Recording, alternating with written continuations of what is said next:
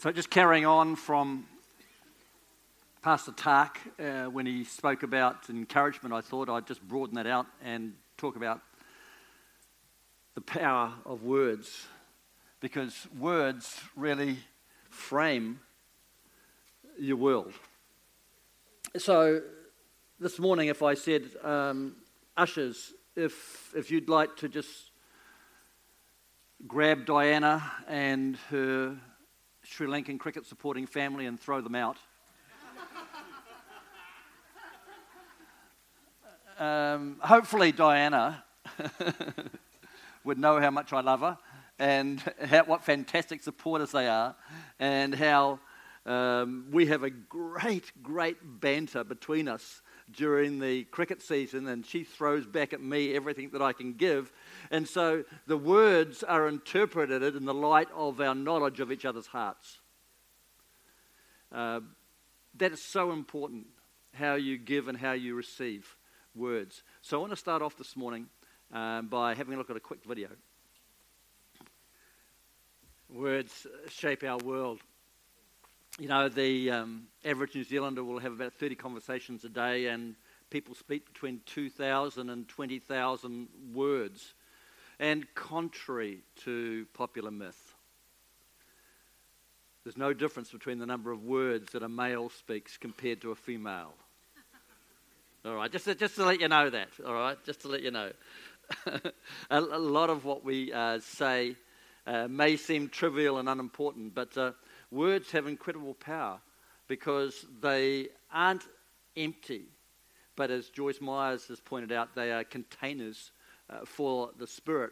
And God's Word is creatively powerful. Most of us know that God's Word is powerful. It's creative. God spoke the Word, and the heavens and the earth were created. Romans 4:17 says, God gives life to the dead and calls those things which do not exist as though they did. When Jesus spoke, things happened. He calmed the waters, spoke to demons, dead were raised, healed the sick, simply by speaking the word. And when God speaks, he speaks words that create.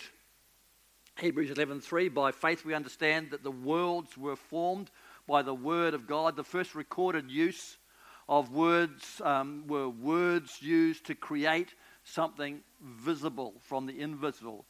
Jesus did exactly this when he blessed the loaves and the fishes and multiplied those. He spoke creatively into them and released a creative miracle into the earth. When God speaks, he speaks words that impart life. Jesus said, the words that I speak to you are spirit and they are life. See, words are containers for the Spirit. When words are spoken, their spirit content is felt. It creates an impression. God uses words to nurture the spirit of people and to impart supernatural life into situations and circumstances. And he did this when he spoke to the man with the withered hand in Mark chapter 3, and when he spoke to discouraged disciples in Luke chapter 4. Words that Jesus speaks are recorded as being with spiritual authority. Luke 4:36. What a word is this? For with authority and power he commands the unclean spirits, and they come out. Jesus spoke with authority. There was a weight, force behind his words. And Jesus' words released spiritual powers that demons obeyed. Jesus spoke words to trees, to storms, to sickness, to demons, to dead men. His words carried a spiritual substance that altered the world around him. He spoke words that he heard from his Father with faith that they would make a difference. And we are called to imitate God. Jesus talking said in John 14, verse 12, he that believes in me, the works that I do, he will do also. You want to get a hold of that? The works that I do, he will do also. Now, what many people don't realize is that our words are creatively powerful also. It's one thing for us to believe that God's words are creative and powerful, but it's quite another thing for us to get into our spirits that our words are creatively powerful also. Because we're created in God's image and have been made to utter words that are powerful too. So if Jesus could say, the words I have spoken are spirit and they are life, then in the same way, also, our words are also spirit and they can produce life. God tells us that our destiny is controlled by our mouths. Why don't you turn to the person next to you and say, your mouth is going to determine your destiny. Don't say you've got a big mouth.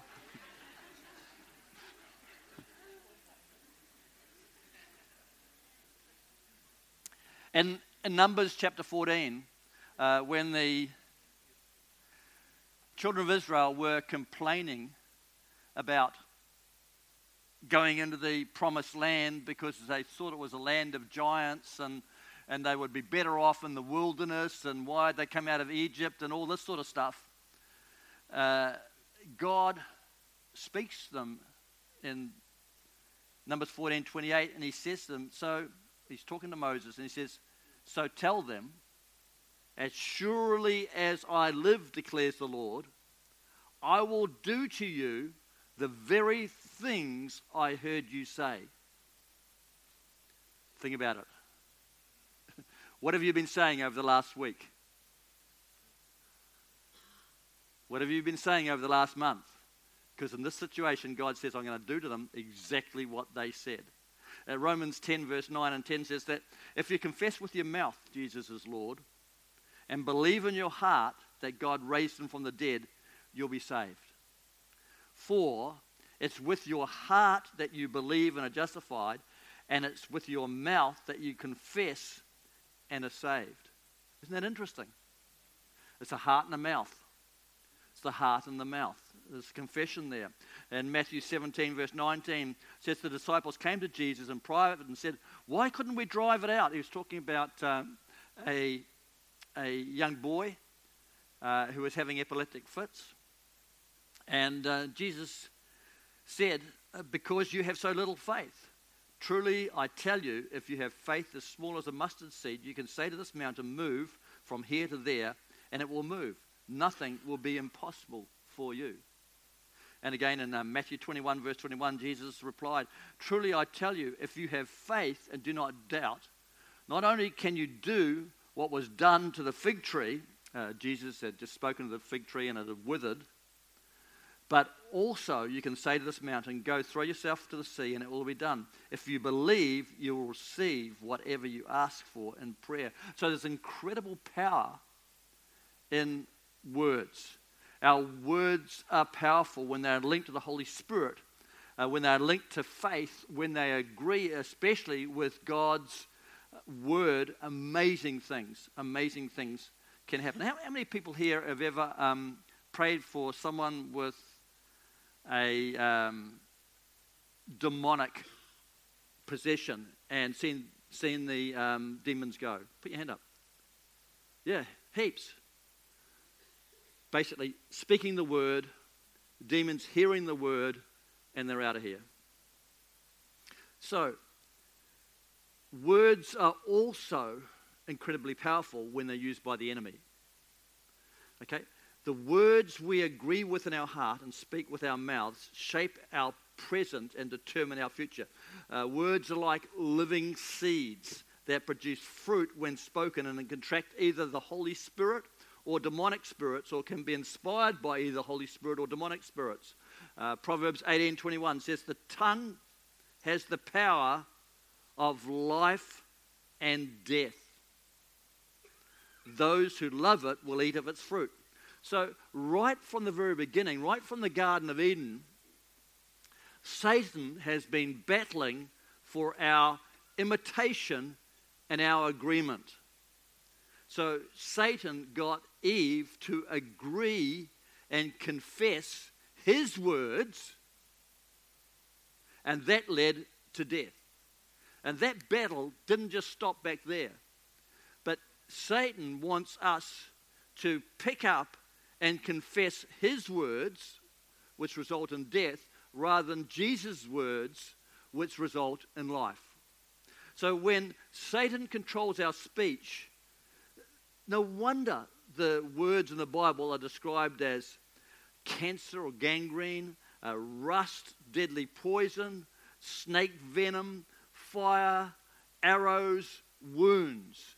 These are all descriptions of words that are aligned with Satan's heart rather than Jesus.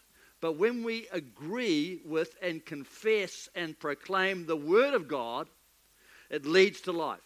So God wants us not only to be transformed by the renewing of our mind, but He wants us to be transformed and be transformation agents in our agreement and in our confession, in the things that we say. God wants us to imitate Him, but He has to redeem our words. I don't think it's any coincidence that when the Holy Spirit was given out on the day of Pentecost, it manifests as tongues of fire. And the very first evidence of baptism in the Holy Spirit was a new tongue, a new language. And that's what God wants for us all, a Holy Spirit-inspired, world-changing language. And we have a choice as to where we align our words and the Spirit and the impact that our words have. Have any of you ever had foot and mouth disease besides me? Yeah. It's something that we're working on, isn't it? Negative words pull down and destroy. Okay, Proverbs 12 verse 18. Reckless words pierce like a sword, but the tongue of the wise brings healing. Isn't that amazing? Just if I could dial myself down to slow speed so that it all sinks in. What I would suggest you do is to read these scriptures again. Reckless words pierce like a sword, but the tongue of the wise brings healing. The tongue that brings healing is a tree of life, but a deceitful tongue crushes the spirit. It was interesting, those of you who came on Friday night to the parenting evening, and that was fantastic. That was absolutely brilliant. John Cowan would be one of the better speakers I'd have ever heard on any subject. But one of the stats that he brought out is that 75% of time kids respond better to positive affirmation and encouragement rather than negative discipline. So if you want someone to do something, don't bash them over the head with a bit of 4x2 with your mouth. Encourage them. Praise them. Thank them. Help them through things. So if you want God to bless and the Holy Spirit to anoint your life, watch your words. And this is something which we have to train ourselves in.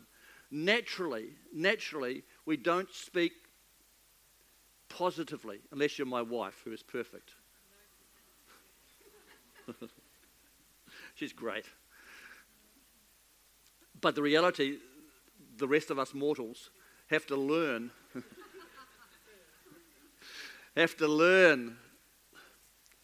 to tame our tongue. We have to learn to align our speaking with the Holy Spirit.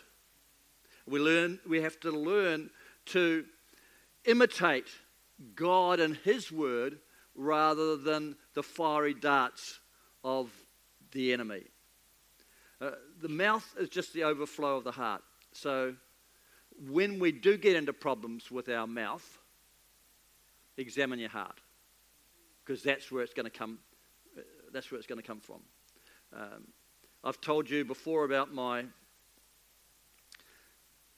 year 3 teacher, Mr. Clegg, telling me that his 3-year-old could spell and write better than me. Those words really crushed my spirit. And up until that time, I was really, really trying hard in his class. I believed what he said about me, that I was hopeless. And he had no idea that I had a sieve memory. He just thought that I wasn't trying. So what would happen is, when we were coming up to spelling tests and everything else, I'd take the list home, I would learn it, I'd get my mum to take me through it, and we'd work at it, and eventually I'd get it 100% right. Wake up the next morning, go to school, and it's all gone.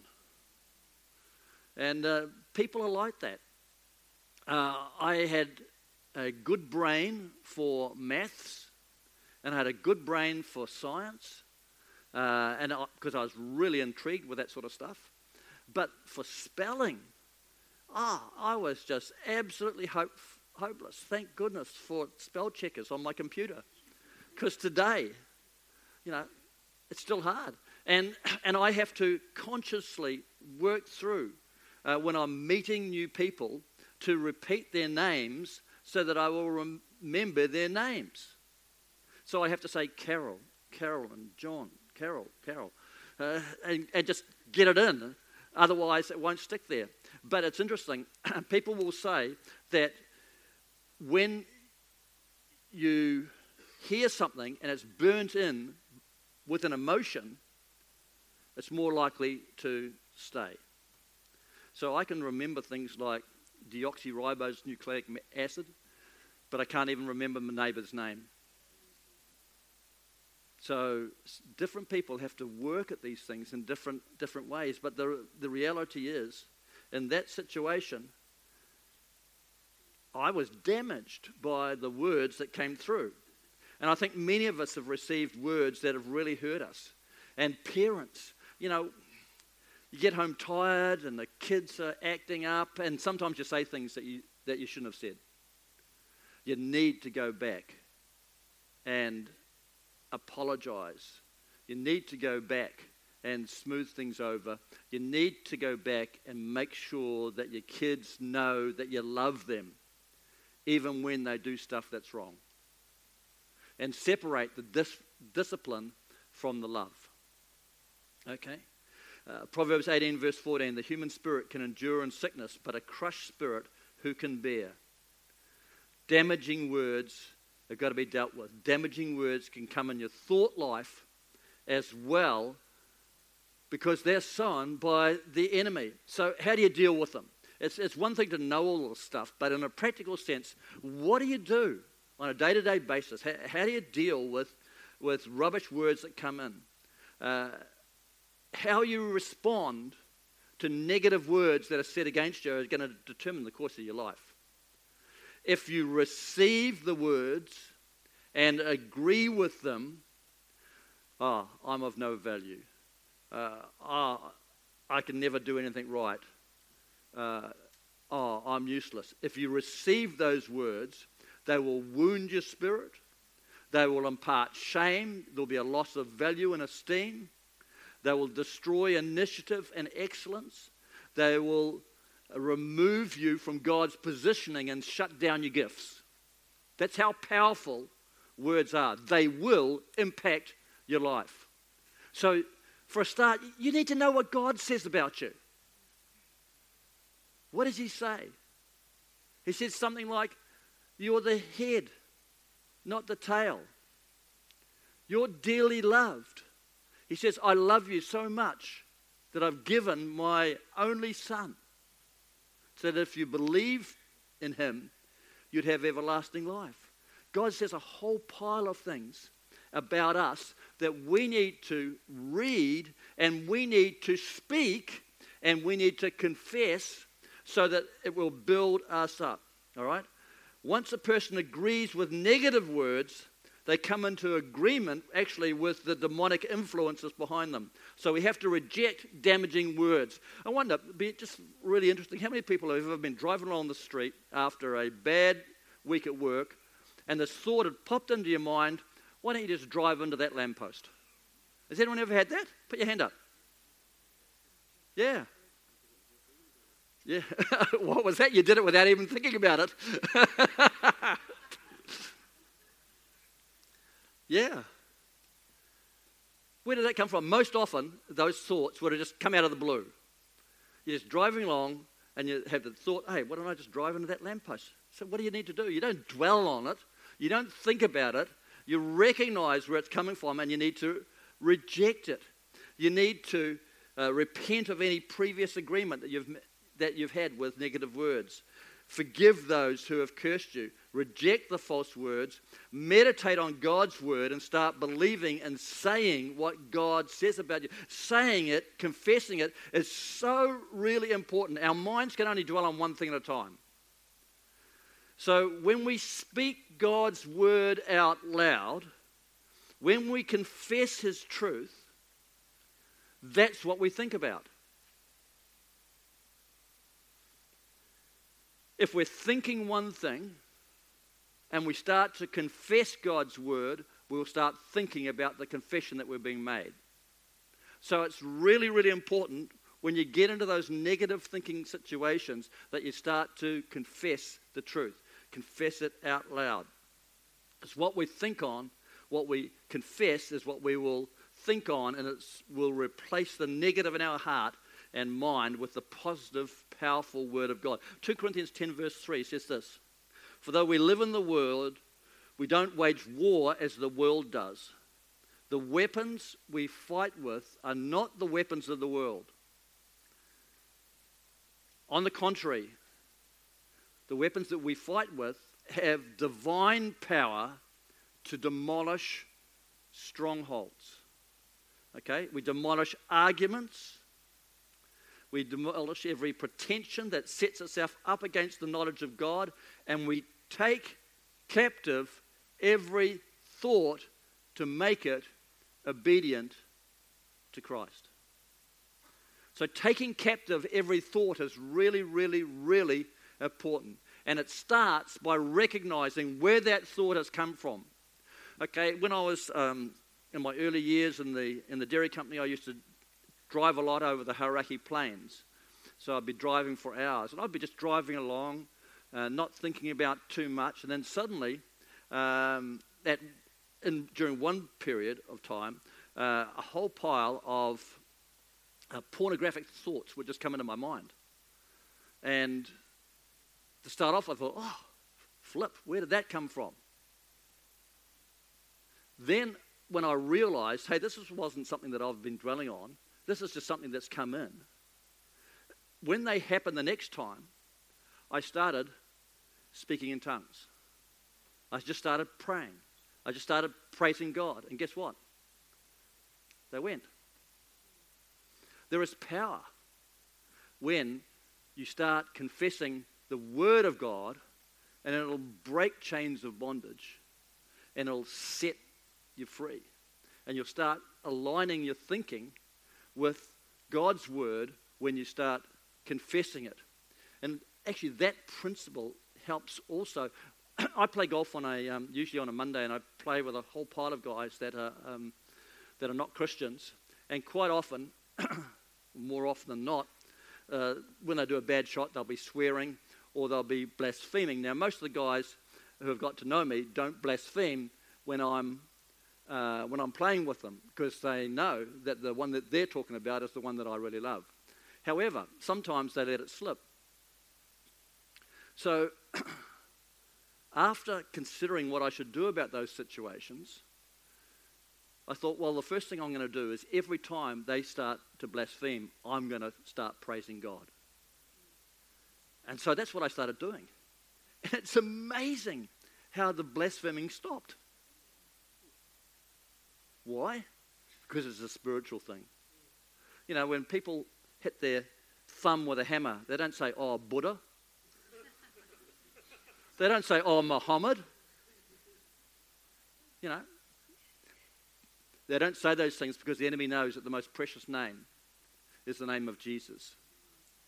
And he also knows that in the name of Jesus, every knee is going to bow and every tongue is going to confess. And so the enemy's heart is to try and make the name of Jesus the most common, the most non-important name that he can.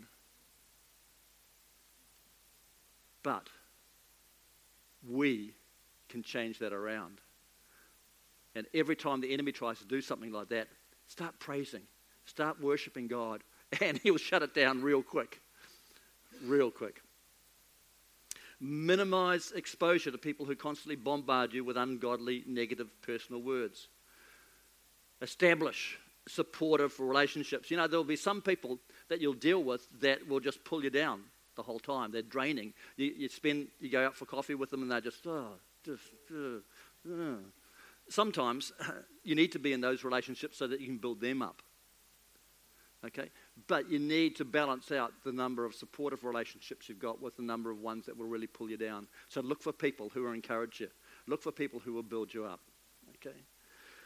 Just as I remember those negative words from that year 3 teacher, I also remember some really, really positive words that I had over the years. And as a lover of sport, one of the most positive situations, and I can still picture it.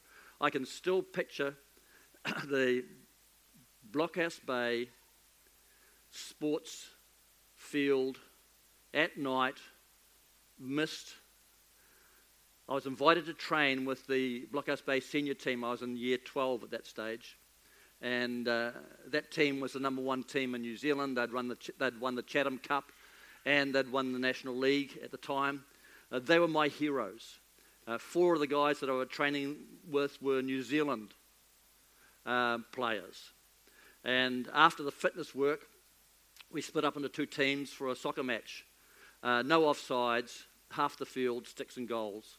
You guys would know what that's like. So the New Zealand representative goalkeeper, he was in one goal, and little me was in the other goal.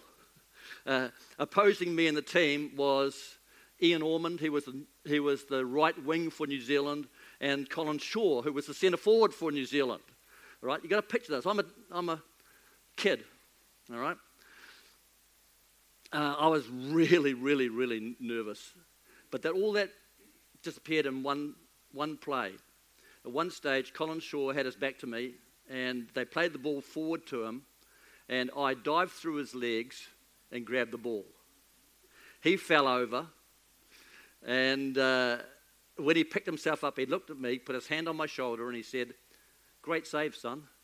If you can do that in a match, you'll be a hero." You know, that changed the way that I looked at myself thereafter. And I thought, I can do that. I can do that. I ended up getting in rep teams, but that moment, and it was just a little thing. I guarantee he would never have remembered that 6 weeks later. But for me, wow, that was just burnt into my psyche. And you have no ideas what words of encouragement will do to kids. So much of the generation growing up today are fatherless. They don't have role models. They don't have people that can encourage them. And yet we have been given the spirit of truth within us, and we can speak into these situations, and we can encourage these kids, and we can change the course of their destiny. It just takes a few words of encouragement for these kids to change the way they think about themselves. My dad was a great encourager, always believing in me, always showing me that he loved me. And there was never a time, even when he was disciplining, that I thought in any way that he didn't love me. And growing up in a loving environment changes the way that you view life. And that loving is expressed through the way we talk to our kids as well as the things that we do with them. Proverbs 12 verse 14 says, "From the fruit of his lips a man is filled with good things. As surely as the work of his hands reward him. Isn't that amazing? That we see the tangible, we see the work of our hands, but what God is saying in that situation is the fruit of our lips is just as tangible, is just as important as the work of our hands. Because we see in the natural, God sees in the spiritual. We can speak life or death. We can speak blessing or cursing. We can speak love or hate. We can speak bitterness or forgiveness. In your workplace, frame the atmosphere with your words. In your leisure, Mondays, I want to be the most encouraging person on the golf course. I want people to want to play with me because I'm so encouraging. They'll have a great time. In your home, think about how you speak to your kids because they believe what you say and therefore it has the power to change their lives. We can speak prophetically into situations using the word of God to bring about change. We are called to imitate our Heavenly Father, to speak and act like Him, to represent Him. And God fully stands behind the words that He speaks. That's why you'll see in the Old Testament that God changed people's names. For instance, when He told Abraham that he was going to be a father of nations, He changed his name to Abraham, which means father of nations. So that every time someone spoke Abraham's name, it would reinforce the prophetic destiny that Abraham had and that he would begin to believe it. We are designed to use words to create, impart life, release spirit, power, and authority. And our words impact our world. So, what kind of world are you creating with your words? What kind of marriage are you creating with your words? What kind of self-image are you creating with your words? Are you facing difficulties? Use God's words because they produce life. What are you calling your situation that you're in at the moment? Are you calling it unfair? Are you calling yourself victim? Or are you calling it a test of my character?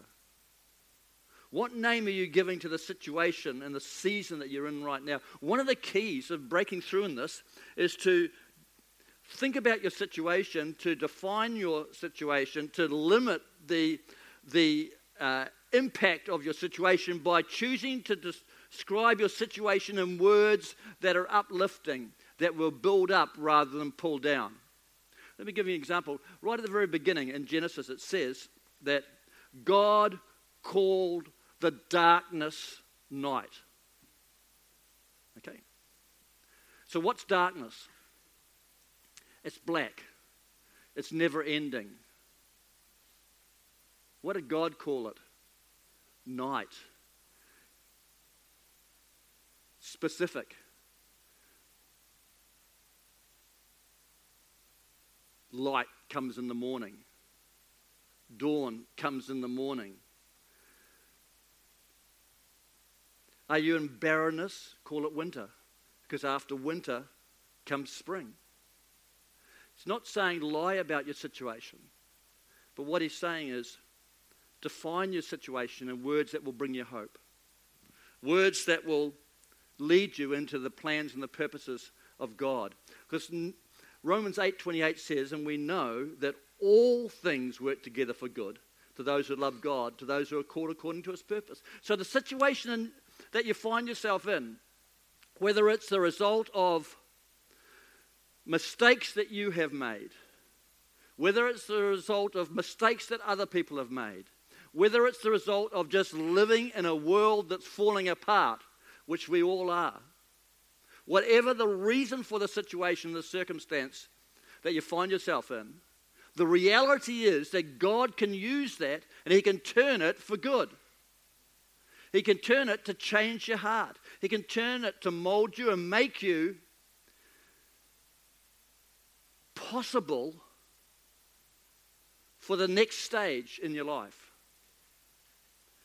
No situation is untouched or unaffected by the power and the purpose of God. So you need to take the power of your words. You need to name your burden blessing. You need to name your prison promotion. You need to name your crisis character and declare that God will turn it for good. In Genesis, Joseph was betrayed by his brothers, sold as a slave in Egypt, falsely accused of rape, languished in a prison he didn't deserve to be in, but he kept on trusting God. It is amazing how that guy kept himself, first of all, trusting God and not becoming bitter in his spirit as a result of all of the wrong, bad, ugly stuff that was done to him. Because of that, Joseph was able to be promoted from prison to the palace. And how did Joseph describe his situation later? He didn't describe himself as a victim. Amazingly, he called his situation the hand of the Lord to take him to his destiny. And in retrospect, he became a great leader because of what was in his heart and the way he was able to then describe his situation. Jesus is the one that we're supposed to be imitating. He called his cross joy. He called his suffering salvation. He called the whip the will of God. He called his flogging and his wounds our healing. He called his pain our peace. Jesus called his crucifixion, his public humiliation, his rejection, his darkness, the salvation of the world. Wow. I'm not there yet. And I doubt whether anyone here is in that situation or circumstances. But what I want to challenge you to do is to really be aware of the power of your words. And I want to challenge you to start and think about the situations and the circumstances that you're facing. And I want you to ask God for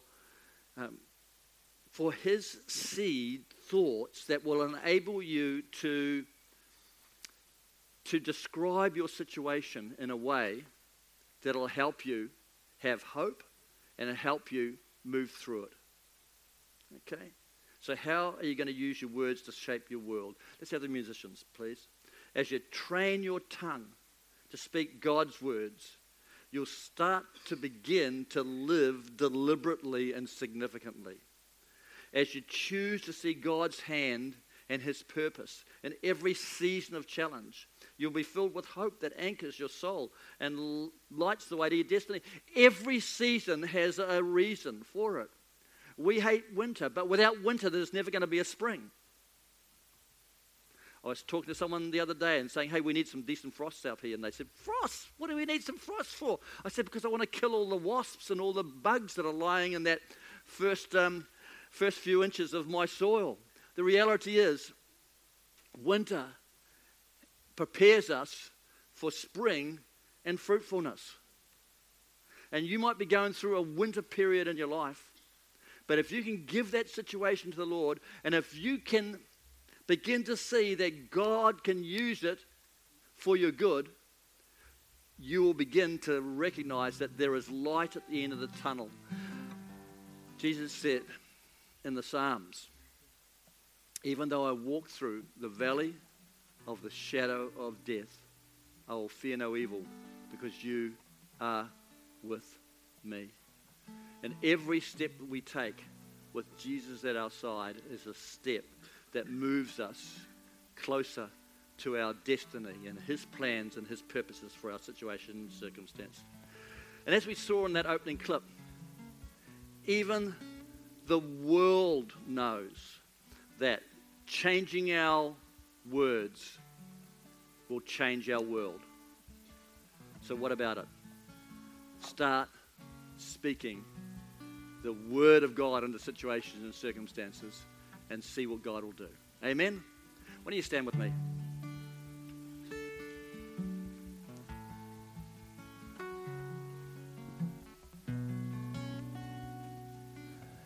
Just going to ask the ministry team just to come and stand on the front. And the first thing I want to do is I just want to pray for people who have been hurt by people's words.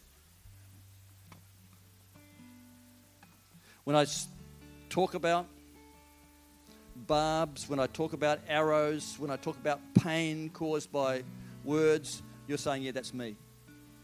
I want to pray for you this morning, and I want to pray that this would be the end to the pain in your situation, circumstance, that today you'll be able to draw a line under that situation, under that circumstance, and you will be able to be set free from the ongoing impact of those words in your life.